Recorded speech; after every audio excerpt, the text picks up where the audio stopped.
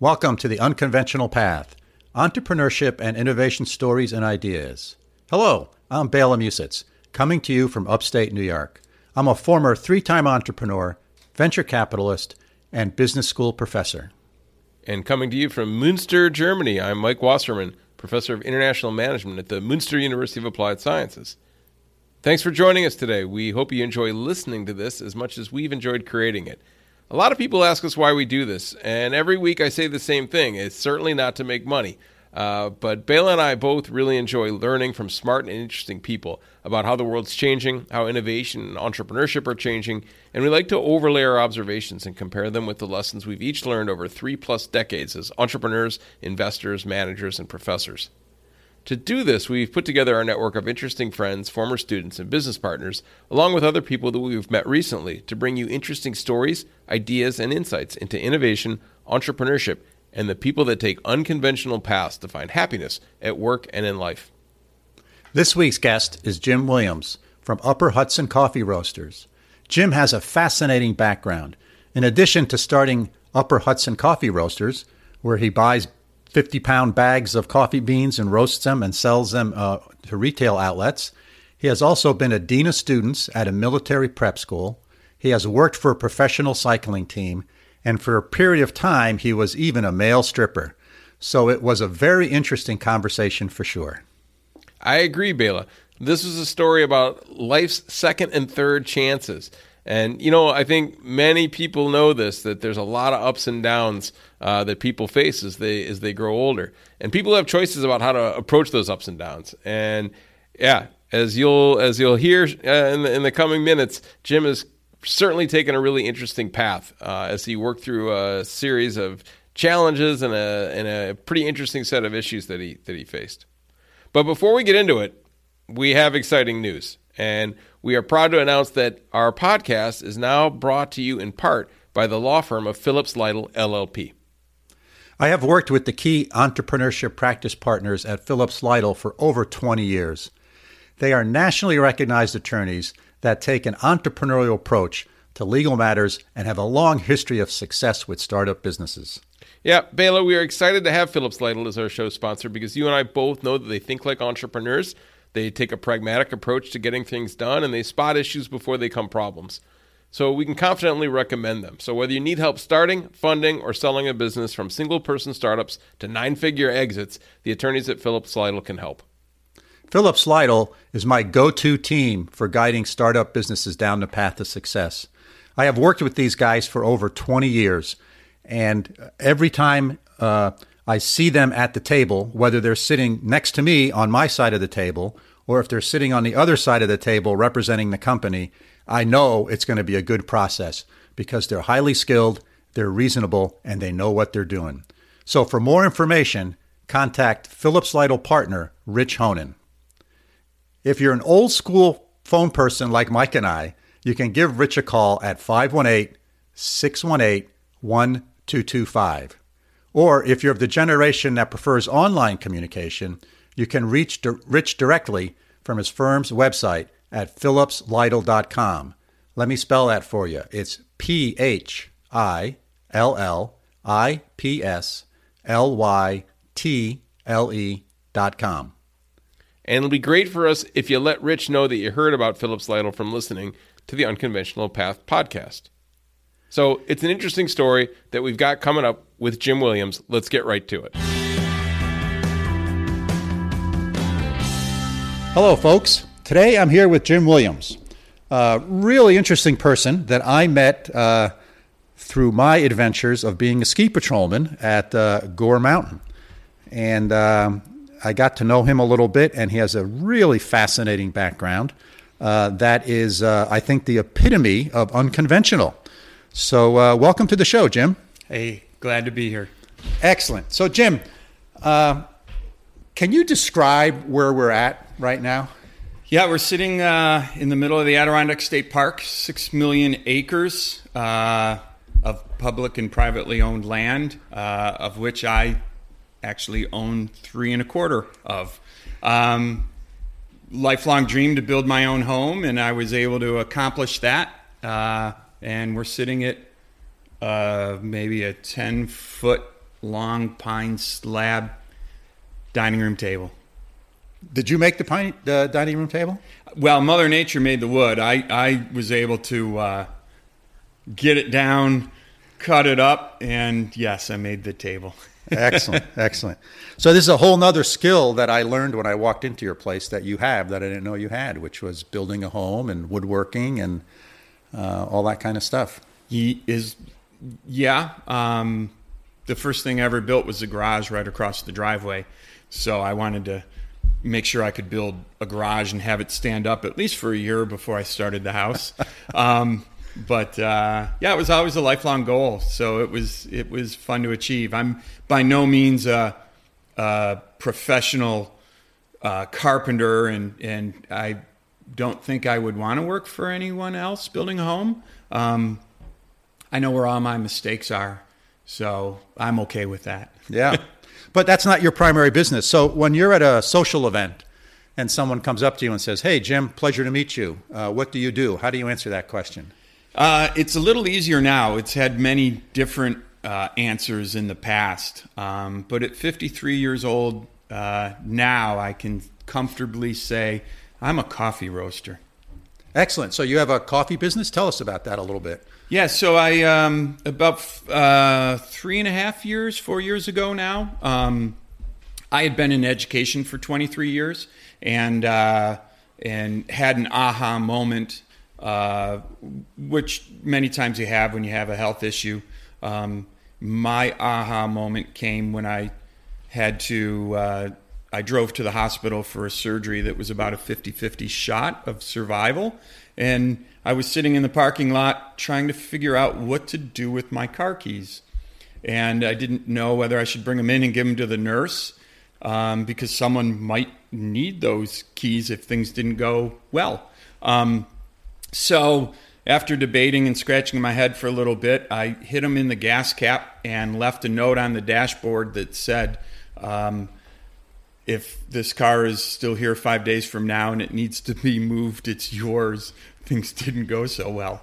Oh my gosh. So that was my aha moment. I was in California at the time working in school administration, and I hadn't ever lived full time in the house I built. So I said, "What are you doing? Go home and back to the Adirondacks and live." With no real plan other than, confidence in my ability to figure it out and to find a good balance in life. And coffee has always been an extremely important part of my life in many aspects, from starting to drink coffee with my Italian grandmother at 12 to leaving the house at 17, saying, as long as I make enough money that I can drink good coffee, I'm doing okay. To touring plantations in the 90s in Costa Rica, and then to today, where I was really interested in how coffee was grown and the processing that it goes through, and never thought much about the roasting end of things until I actually got green coffee cherries and pitted them and got the coffee beans and tried to roast them in a popcorn popper and had probably the worst cup of coffee in my entire life. And of course, when I was in education, I taught science. So the scientist in me kicked in and said, "Well, I can do better than this," and continued to work and experiment. And I needed people to try my coffee, and I had willing drinkers and then willing purchasers, and said, "Well, maybe there's an opportunity here."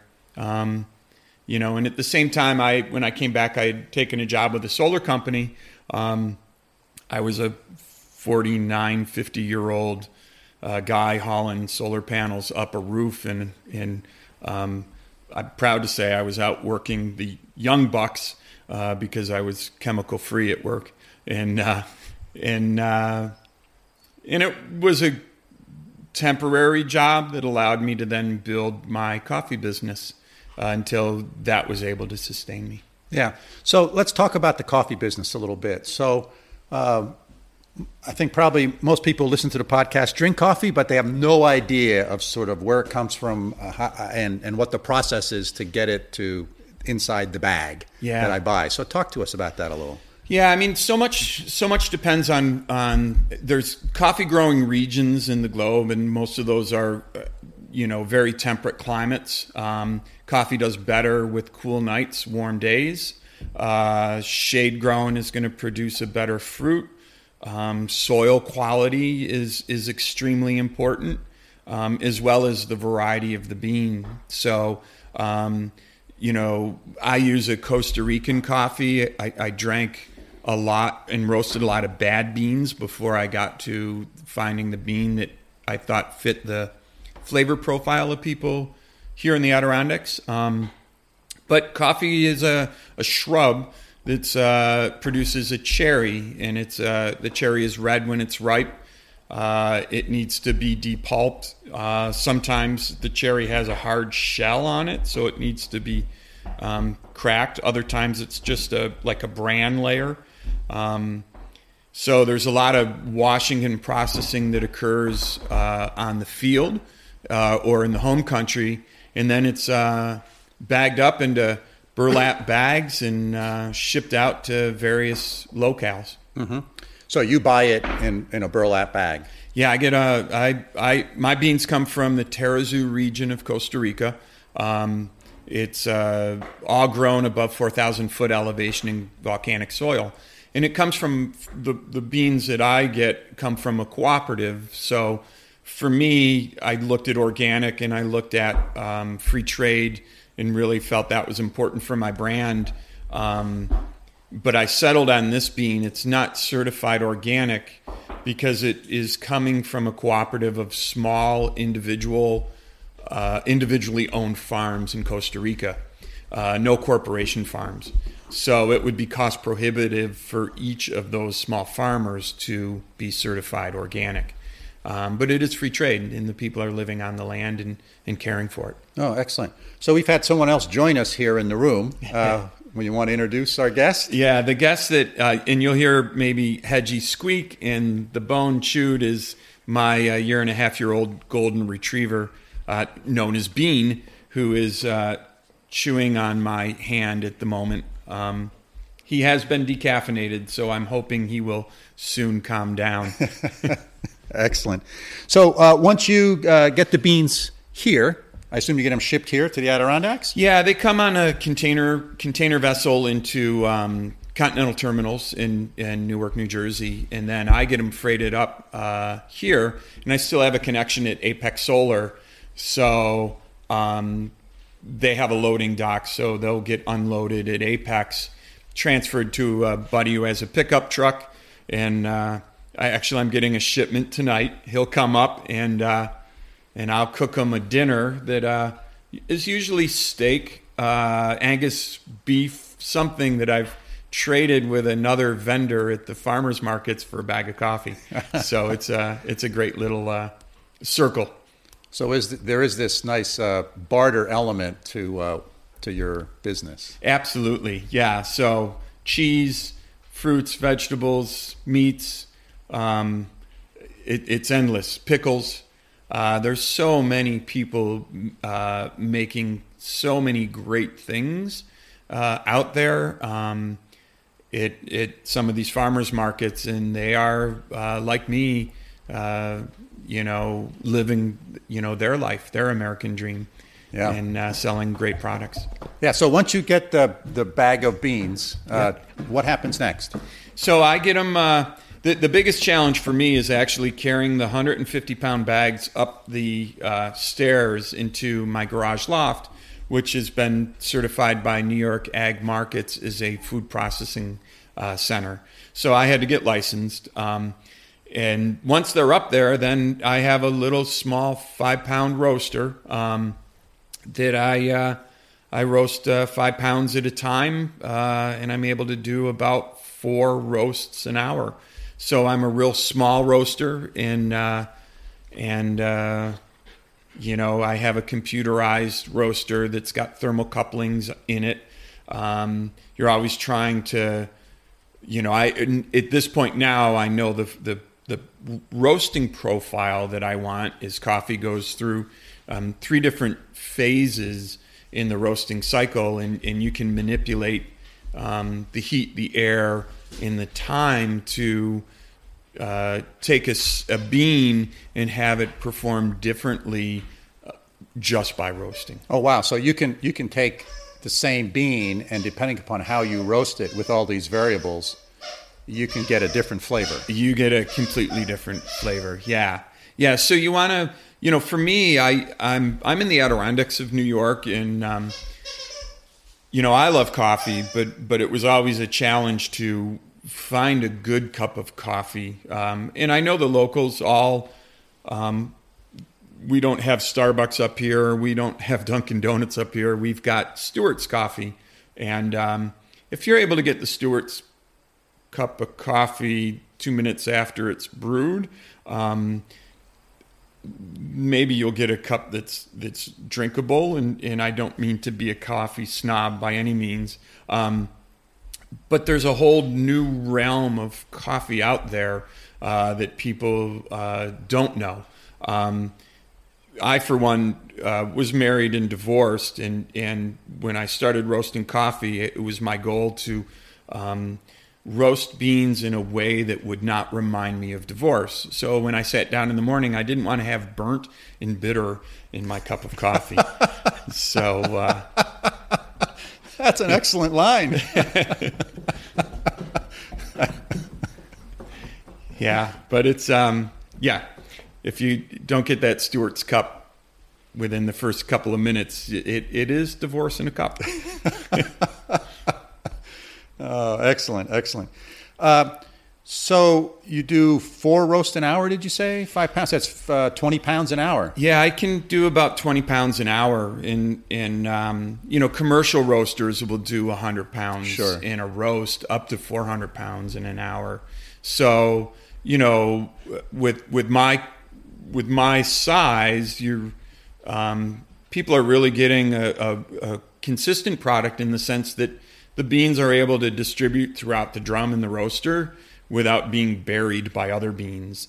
So you want to have even heat distribution.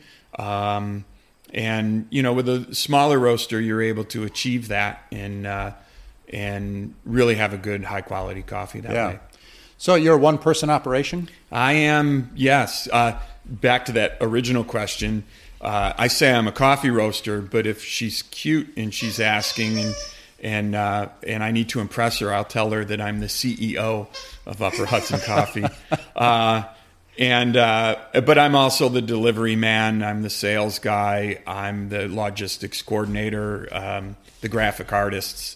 I am it's truly a one-man show. Yeah. Yeah. So in many ways, there's a lot of coffee brands out there.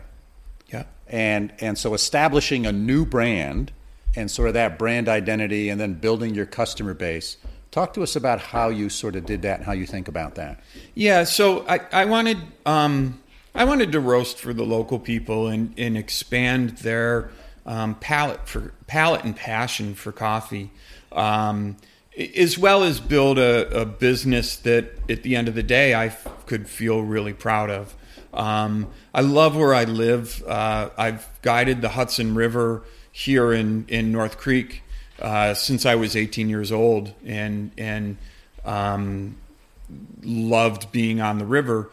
And there's a lot of really unique history here. And I had a dual degree in school with both science and history. So I wanted to celebrate the area that I lived, and hence the name Upper Hudson Coffee came about. When I was roasting illegally, I roasted under my nickname Jetson. But really, I didn't want the coffee to be about me. I wanted it to be about the Adirondacks and where we live. So each blend has a person on the front of the bag connected through either history or an association with the river, both currently and historically. So my most popular roast is, of course, the Roosevelt blend, and that's for Teddy Roosevelt, who found out at the North Creek train station that he was actually president of the United States when McKinley was shot and subsequently got sepsis. He was up in the Adirondacks at the source of the Hudson River camping. So I wanted to celebrate the local area, and that way the locals could identify with it as their coffee. There was some strategic thought that went into it because geographically where we are, without question, we're on the upper Hudson River, but the people in New York City consider Poughkeepsie the upper Hudson River, and even though we're almost 150, 200 miles north of Poughkeepsie, so all along the Hudson River, people could identify with it as theirs. Roosevelt likewise has connections downstate as well. So while I'm celebrating the upper Hudson River, there's also a connection to people throughout the Hudson Valley region. So it allowed me to have a greater geographical reach than, say, a Lake George coffee would. Yeah. So, I wanted to brew and make a coffee that people could expand their palate on and identify as their own. Likewise, we're also in a tourist area, and being in a tourist area, people want to bring a piece of the Adirondacks home with them, and a non-perishable bag of coffee works.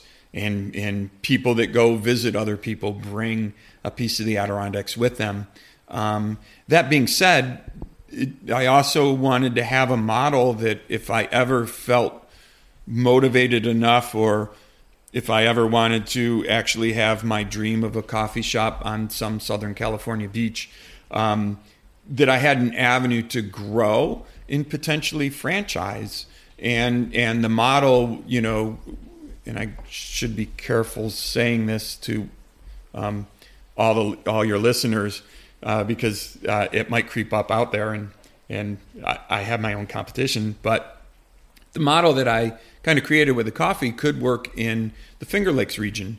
It could work in Santa Fe, New Mexico. It could work in just about any tourist town in America, where there are locals that identify with it and are proud of it, and tourists that come and want to take a piece of it home. Yeah, so it's. I just thought of this, and I mean this in a good way. It's sort of like the T-shirt model, right? You can have T-shirts from Phoenix, Arizona that say, I was in Phoenix, but it gives you that identity with that geographic region. Absolutely.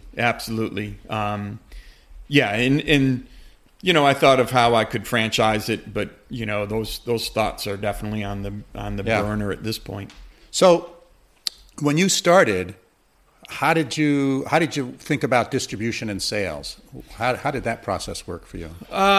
When I started, I just had a goal of my first goal was how many bags of coffee do I need to sell so that I don't have to go to this solar company warehouse every day?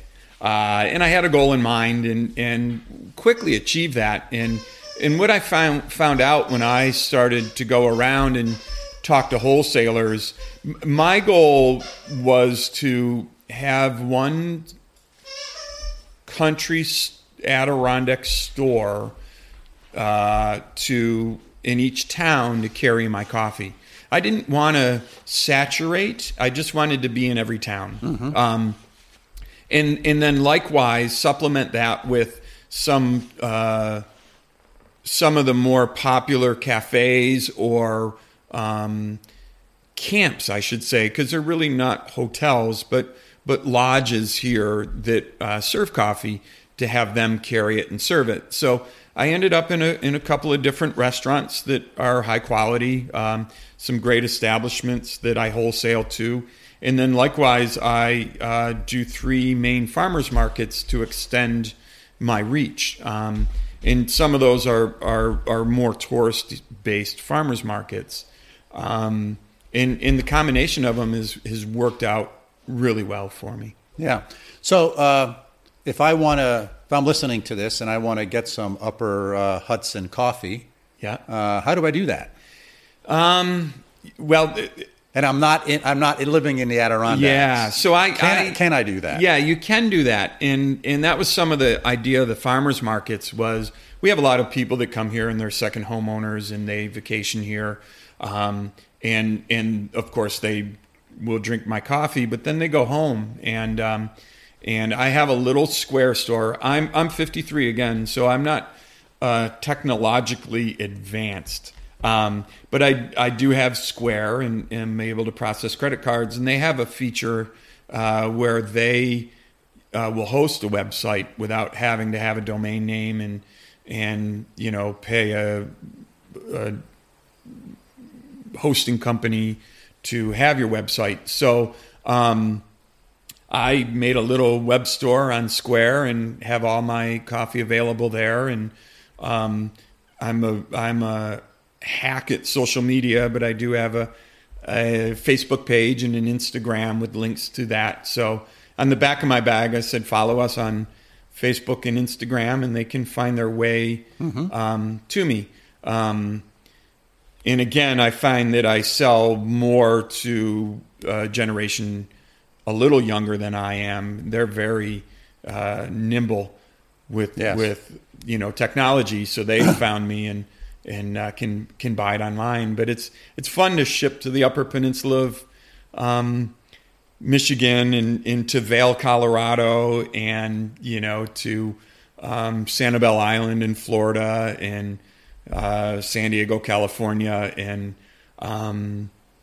see where the coffee goes. Yeah. And then likewise have people send me pictures of them enjoying my coffee. So Upper Hudson Coffee has made it to the research station on the South Pole, and it's made it up Mount Hood. Wow. And it's made it up to the Arctic Circle and in Norway. And so it's got a pretty good geographical reach. I just wish I could be as well traveled as my coffee. So if I search on Upper Hudson Coffee, I will come across your website? Yeah, just a Google search in the Facebook page, and also the Square store will show up. Okay. Excellent. So you're still a one-person operation. Yep. And it sounds like from our previous conversations sitting around the ski patrol hut that's a deliberate decision on your part to remain small and to sort of have a life-work balance. Yeah. So can you share your thoughts about that? Yeah, I mean, if I were 25 years younger and I'd started this and hadn't gone through the medical, issue that I have, I probably would have tried to grow and go head to toe with Green Mountain Coffee because while they make great coffee, the big thing about the Green Mountains of Vermont is it's actually the Adirondacks that make them beautiful. And actually our mountains are greener than theirs anyways. But where I am at life right now, it's important for me to have balance. And, I have many, many passions and a life out of balance isn't necessarily a life well lived. So, being a one-man show, I don't have to worry about employees. Being a one-man show, I don't have to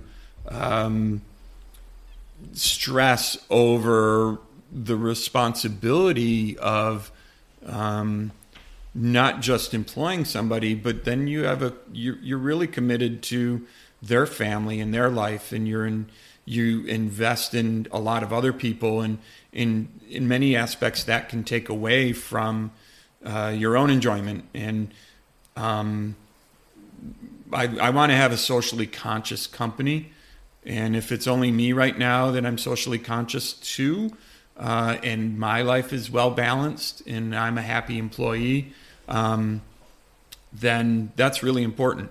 So it allows me, because a lot of my businesses are in the Adirondacks north of where we are sitting, they closed down for the winter. And it allows me to still make a decent wage with my other wholesale accounts, but it slows enough that I can go up and work as a ski patroller at Gore and pretend I'm a 19-year-old ski bum all over again. And that's a good balance for me. If you don't get outside in the winter here, then you'll go stir crazy.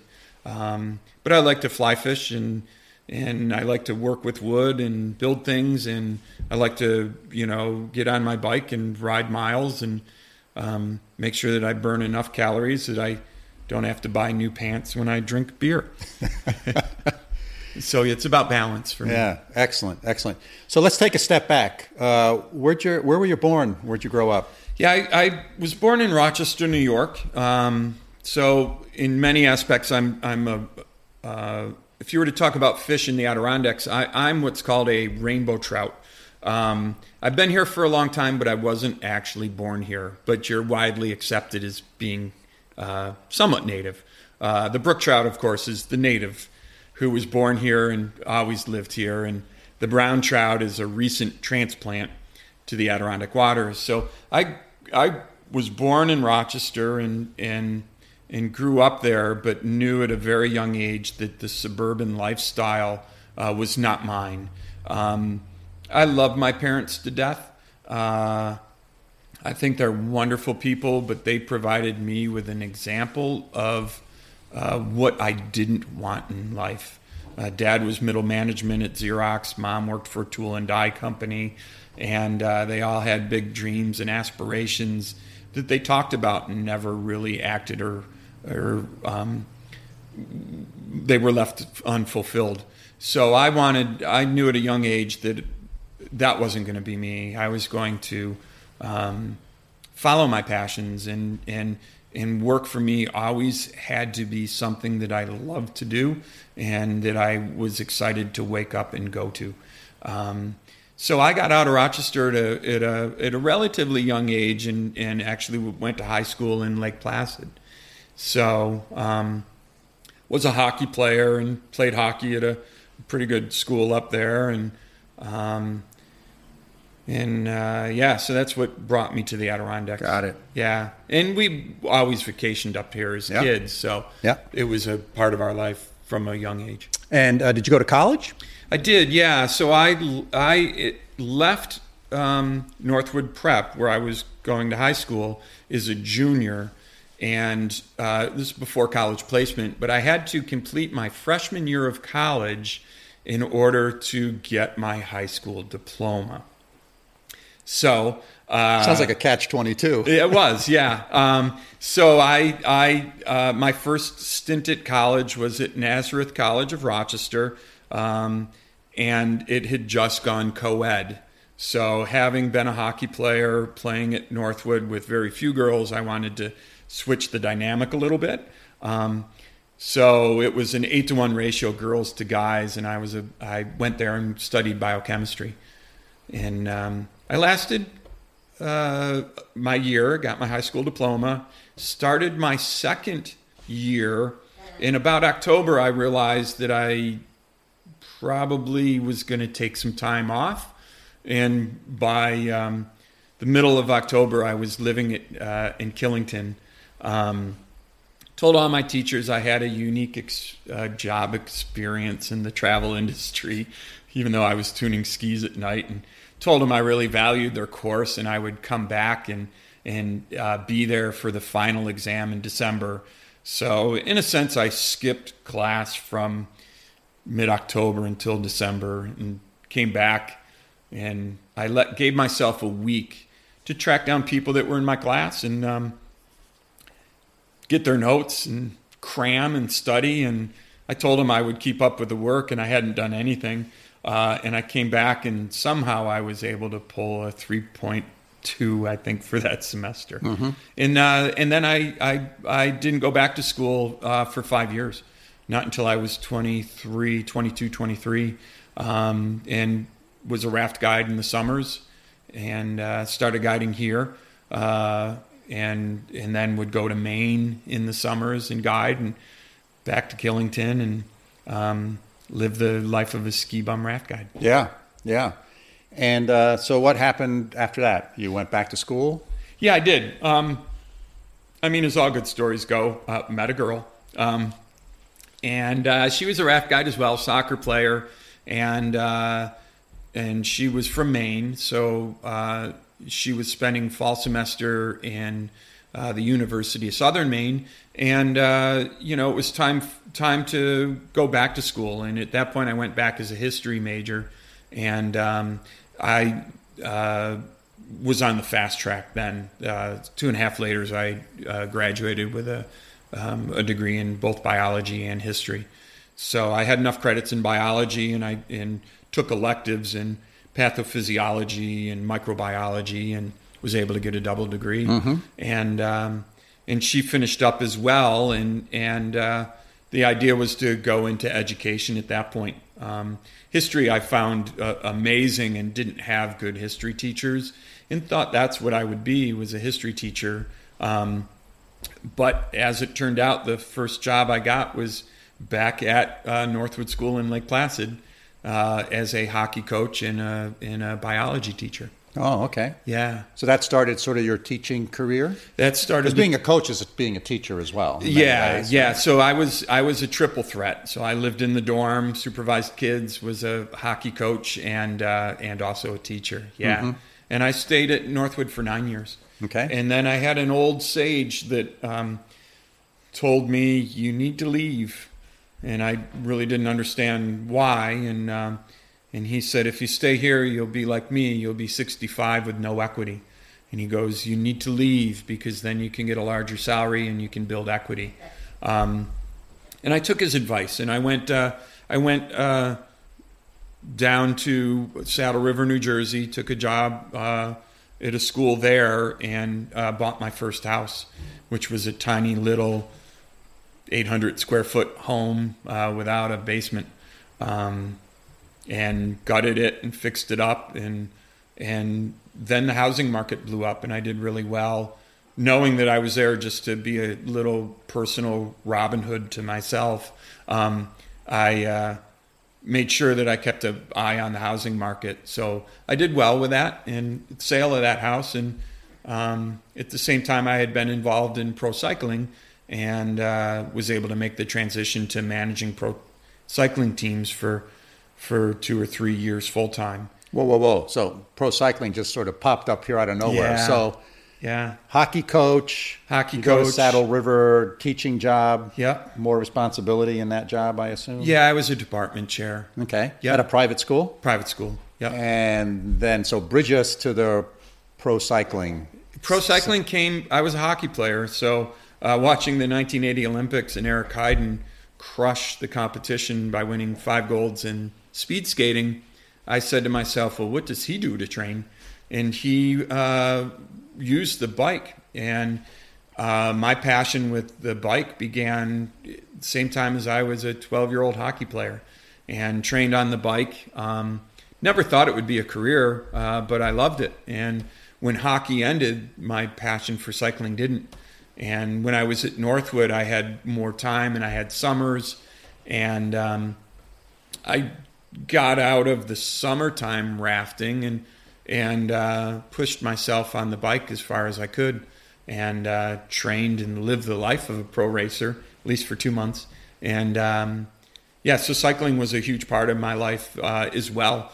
Mostly as recreation and in racing, but and I progressed pretty well up the ladder of regional riders, but it got me in contact with managers and directors of teams, and eventually I was hired to work with a Canadian outfit, and I worked with them until one of their riders had an issue with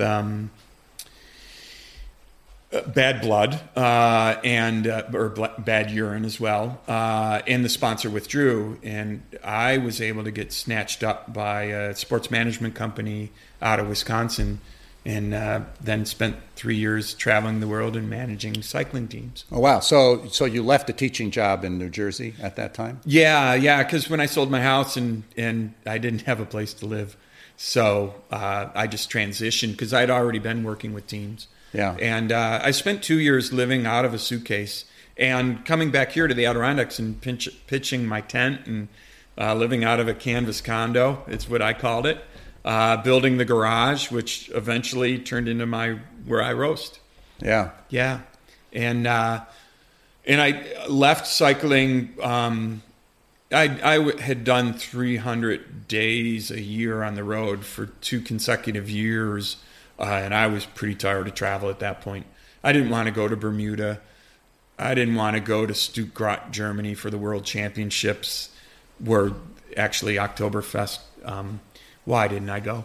Oktoberfest is. I just wanted to come back and spend time in my tent in the Adirondacks. Yeah. So I was able to get a job back up in Lake Placid at a second school there, which was National Sports Academy, and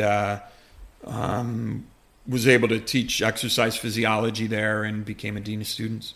Oh, wow. Yeah. So you got into the fun job of being responsible for a whole bunch of students. Yeah, the discipline end of things. Yes. You make friends there and parents love you. Yeah, yeah. So let me ask you this question. Being a dean of students, certainly has a lot of responsibility. You get to interact with some students that you really enjoy, and you get to interact with some students that are a challenge. What did you learn from that experience? What I learned from it is you go in with everyone goes into their life with biases, and kids and students get the benefit of the doubt, and because they're young. But what I learned is that kids are no different than adults, and every kid, there is a key that you are responsible to finding in order to reach them so that you can make an impact on their life. And it's really no different with adults. So as you walk through your normal life, there's people that you make quick judgments about they're this or they're that, or because of your quick observation or interaction. In reality, you have no idea what's going on in their life, and if you take the time to figure out what's going on in their life, it explains a lot of their current behaviors. Yeah. So in dealing with people, that's important, and likewise, if there's anything I learned, it's just patience for people, talking to people, communicating with people, trying to communicate to them on their level, even if you're not smart enough to communicate on their level. Yeah. That reminds me of one of the few things I remember from elementary school was reading a book about Abraham Lincoln. Yep. Being a history guy, maybe you're aware of this. And the story goes something like he was on the floor of Congress talking to another congressman. This is before he was president. And one congressman said, gee, I think, pointed to somebody up on the floor and said, gee, that guy's a real jerk. And Abraham Lincoln said, yeah, I feel the same way. I think I need to get to know him better. Yes. Yeah. It's true. And some people will come to my table and they'll say that they're a coffee snob. And when you can talk to them and show an interest or show a passion, a lot of that snobbery disappears. Yeah. Yeah. So our third guest here, Bean the dog, has just torn apart and disintegrated one of his stuffed toys, I see. Yes, Hedgehog, Hedgie, as we call him, is no longer. No, he's been eviscerated, and his squeaker is now on the table and out of Bean's mouth. So is this a common theme with Bean? Hedgehogs, yes. They're his favorite by far, and he's nervous about us talking, so there's no rocks to play with here in the house. So that's how he calms his nerves. This is how he calms his nerves. Yeah, all of Hedgehog's stuffing is now on the carpet. Oh, wow, great. So what else is there about you in this very interesting life that you led in this journey that I haven't asked you that we should talk about? I mean, there's some R-rated chapters for sure.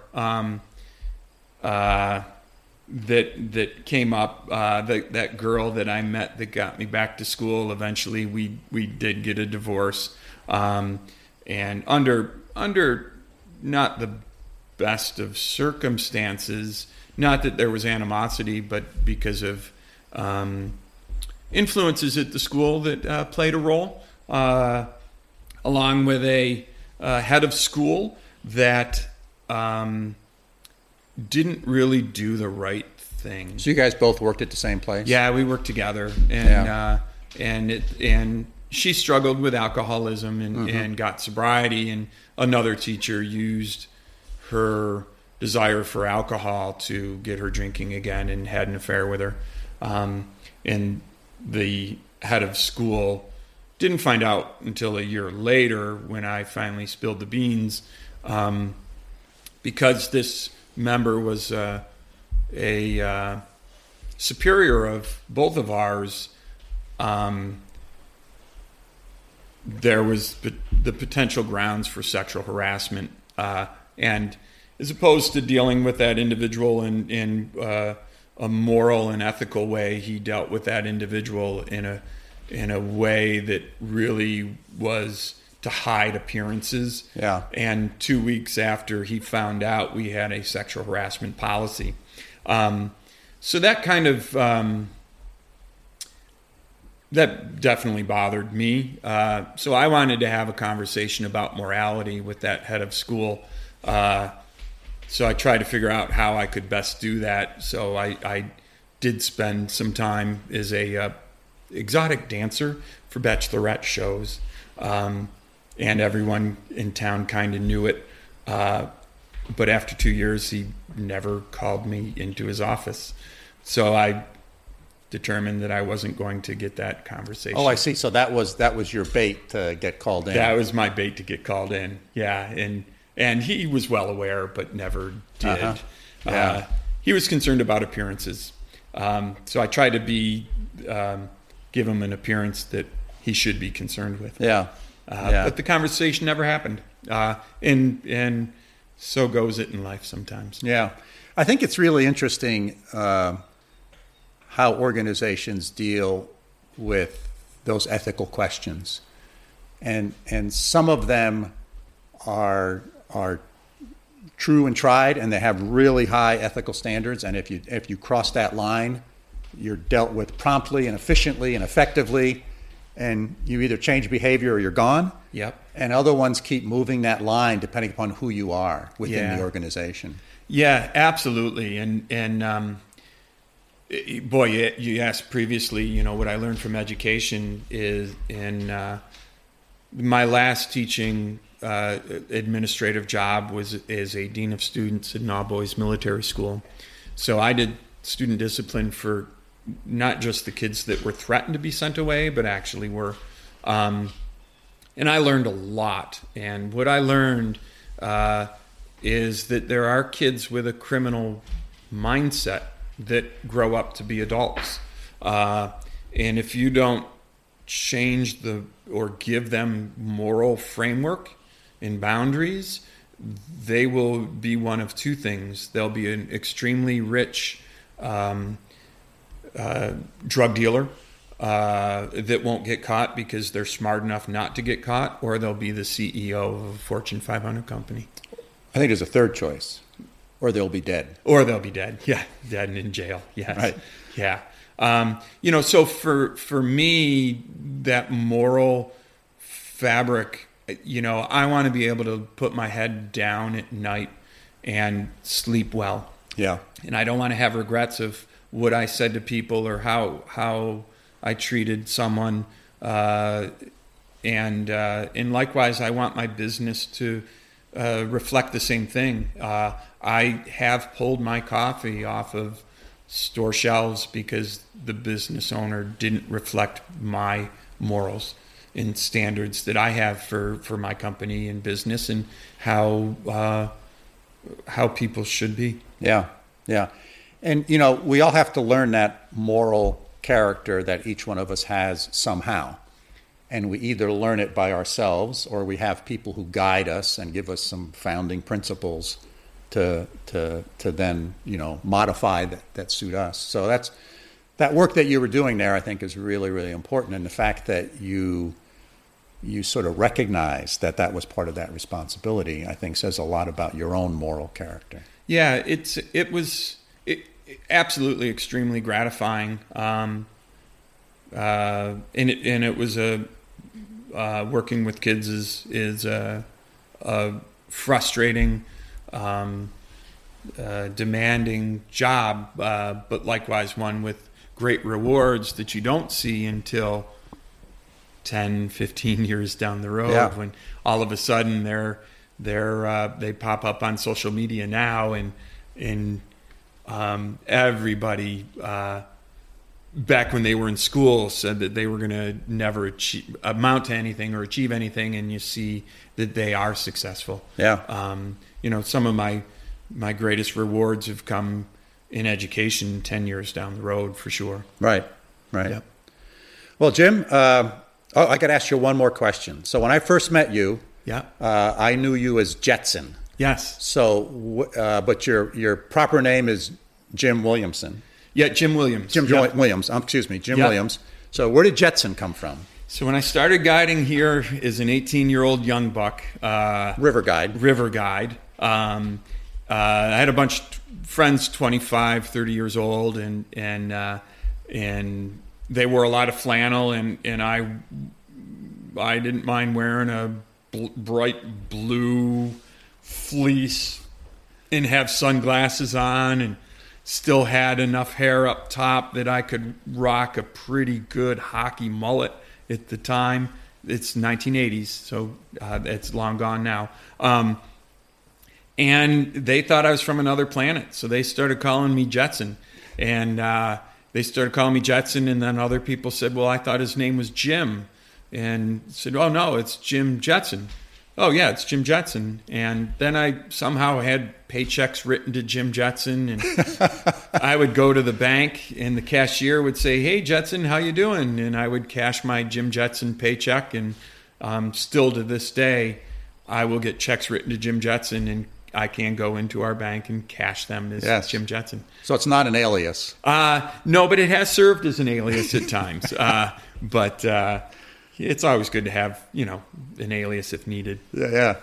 Hey, it's been a real pleasure chatting with you, Jim. I really enjoyed it. Thank you so much for taking time to invite me into your beautiful home here in the Adirondacks, and spend this hour with me discussing what you do. It's awesome, man. Thanks for having me. And as soon as we turn this off, we're going to go do some fly fishing. Perfect. Sounds good. Thanks, Jim.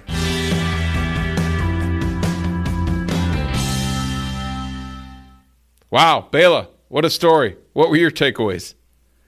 So I think I had two big key takeaways. Well, actually, there was two big key takeaways. And one thing I learned, because I went to his place for the interview, and I've known Jim, or Jetson as he is called, for quite a few years as a ski patroller. And I went to his 3-acre retreat, is what I would call it. And it turns out he built the whole thing, pounded every nail. And it was just one of those amazing things where I was in awe of the amount of time and energy it all must have taken for him to do that. And I think the link here is that, he's had a couple challenges in his life. He had sort of a relationship that broke up in a not that nice a way. He clearly had some health issues that he shared with me, even in more detail, off the air, as they say. And, he talked about that sitting in the parking lot and leaving the note in his car because he wasn't sure that he was going to be able to get back in it some days later and drive it away when he was at the hospital. So I think what he did there is he took those challenging things in life, and he channeled them into his business and his house, his abode. He channeled that energy. He didn't let it sort of derail his life, but he actually used it to help focus his life and make it into a better thing. So I just think that's sort of a great overall lesson in life, and sort of, to me, was a really great takeaway, and something, quite frankly, I didn't know about him at all. How about you, Mike? Yeah, I agree, Bela, that, a lot of people talk about entrepreneurship as something that's risk-taking, right, and stepping into the unknown. But a lot of people don't talk about the fact that entrepreneurship is about taking control over your own life, of being your own boss, like you said, right, of having some control over, when all this uncertainty was going on in his world, that his home was something he built with his own hands, and his business, his livelihood, was something that he could create with his own kind of moral compass, and with his interest in how customer service should be and things like this, and with the agricultural product, the coffee itself, coming from a cooperative that he believed in, and that he had an interest in making sure that they were also having value created for them. So, I think it's this really interesting look at entrepreneurship that, we've had several guests, over the last year or so, that have had little parts of this, but in one big package here, Jim's a guy that used entrepreneurship, I think, as a way to take control of his life and his livelihood in a positive way that creates value and benefit for others around him, his suppliers, his community, his customers. So I think it was a really interesting story in that sense, and a really great example of this idea of why being an entrepreneur can really be a life-changing experience, and why people fail and keep trying again, right? There's something to it. And so this was kind of an interesting iteration of that. Yeah. Yeah. Excellent point, Mike. The other thing that struck me when we had this conversation with him was this notion of a niche business that's regionally branded, right? So he took his Upper Hudson coffee roasters and he branded it. He's got one type of coffee that's a Roosevelt, i.e. named after the president, who had lots of connections to the Upper Hudson River and the Adirondacks. He took another one and branded it by the name of Barton. Barton is a big business person. There's Barton Mines, which mines like 90% of the garnet in the world. So he was really clever in sort of building this brand around a tourist geography, which then has people who come there want to buy some of that and take it home. Just like people buy T-shirts, right? The analogy I have is the T-shirt shops that exist in every tourist trap in the world, and they're branded to that location. Whether it be a Lake George T-shirt or a Myrtle Beach T-shirt or a New York City T-shirt. And it's very analogous to that. So he's built this brand up there that's focused sort of geographically from its identity.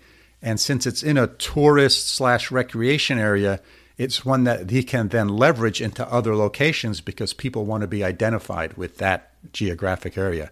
And I thought that was pretty clever. And the identity of his business, Bela, is his identity, right? It's how he came back home. And it has meaning for him. And that's really powerful, right? When you're selling something that you believe in, the coffee, but you've rooted your brand in a place that you believe in, that makes it a lot easier to sell what you're selling, right? Because there's some substance there.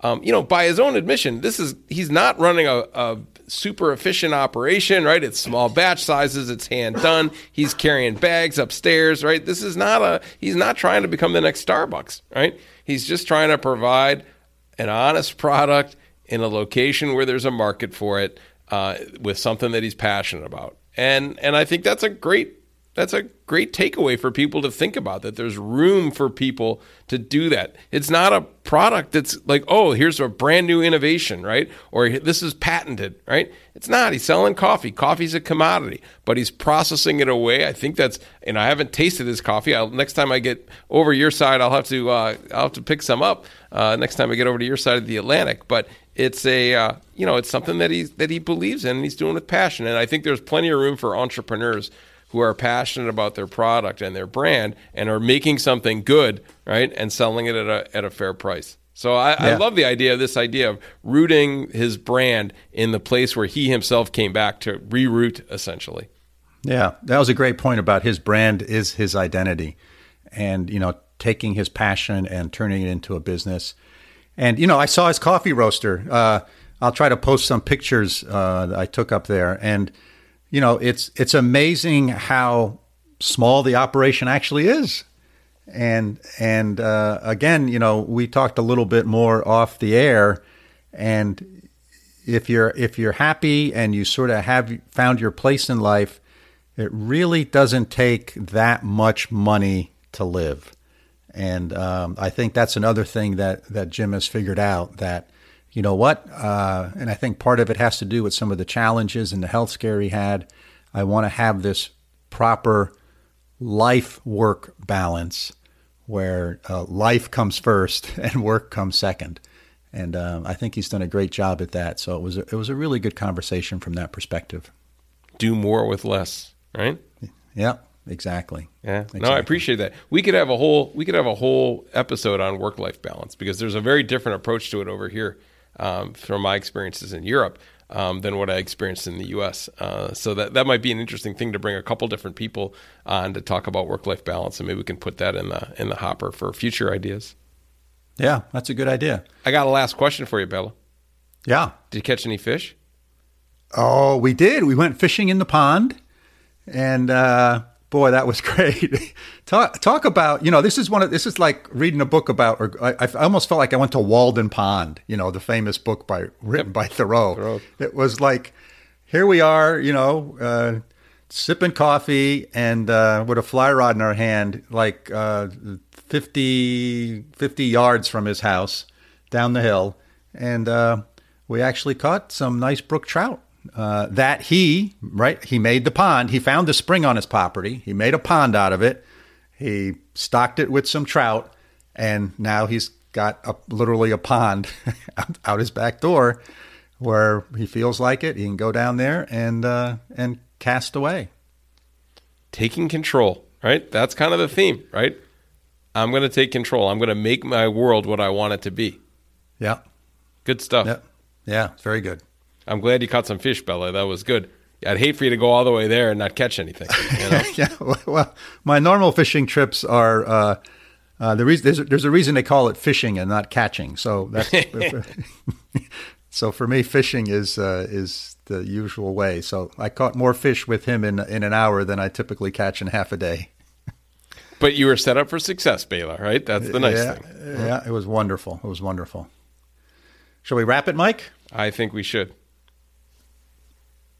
Okay, that's it for this week. Thanks for spending time with us. We look forward to you joining us for our next episode. I'm signing off from Münster, Germany. Bela, how about you? Well, I am signing off from upstate New York. And hey, if you have any questions or thoughts or suggestions, please reach out to us at belaandmike.com. And let me try that again, at bela.and.mike@gmail.com. There we go. I always stumble over that. And if you like what we're doing, hey, hit the subscribe button on your podcast app. It's free, and it helps us a little bit by driving up our listener numbers. And we hope you enjoyed this episode, and we look forward to having you join us next week for our next one. See you next week, Mike. See you next week, Bela. And thanks again to our sponsors, Philip Lytle. This podcast is produced for Mike and I by our friends at Busy Media of Schenectady, New York. They can be found at busymedia.co.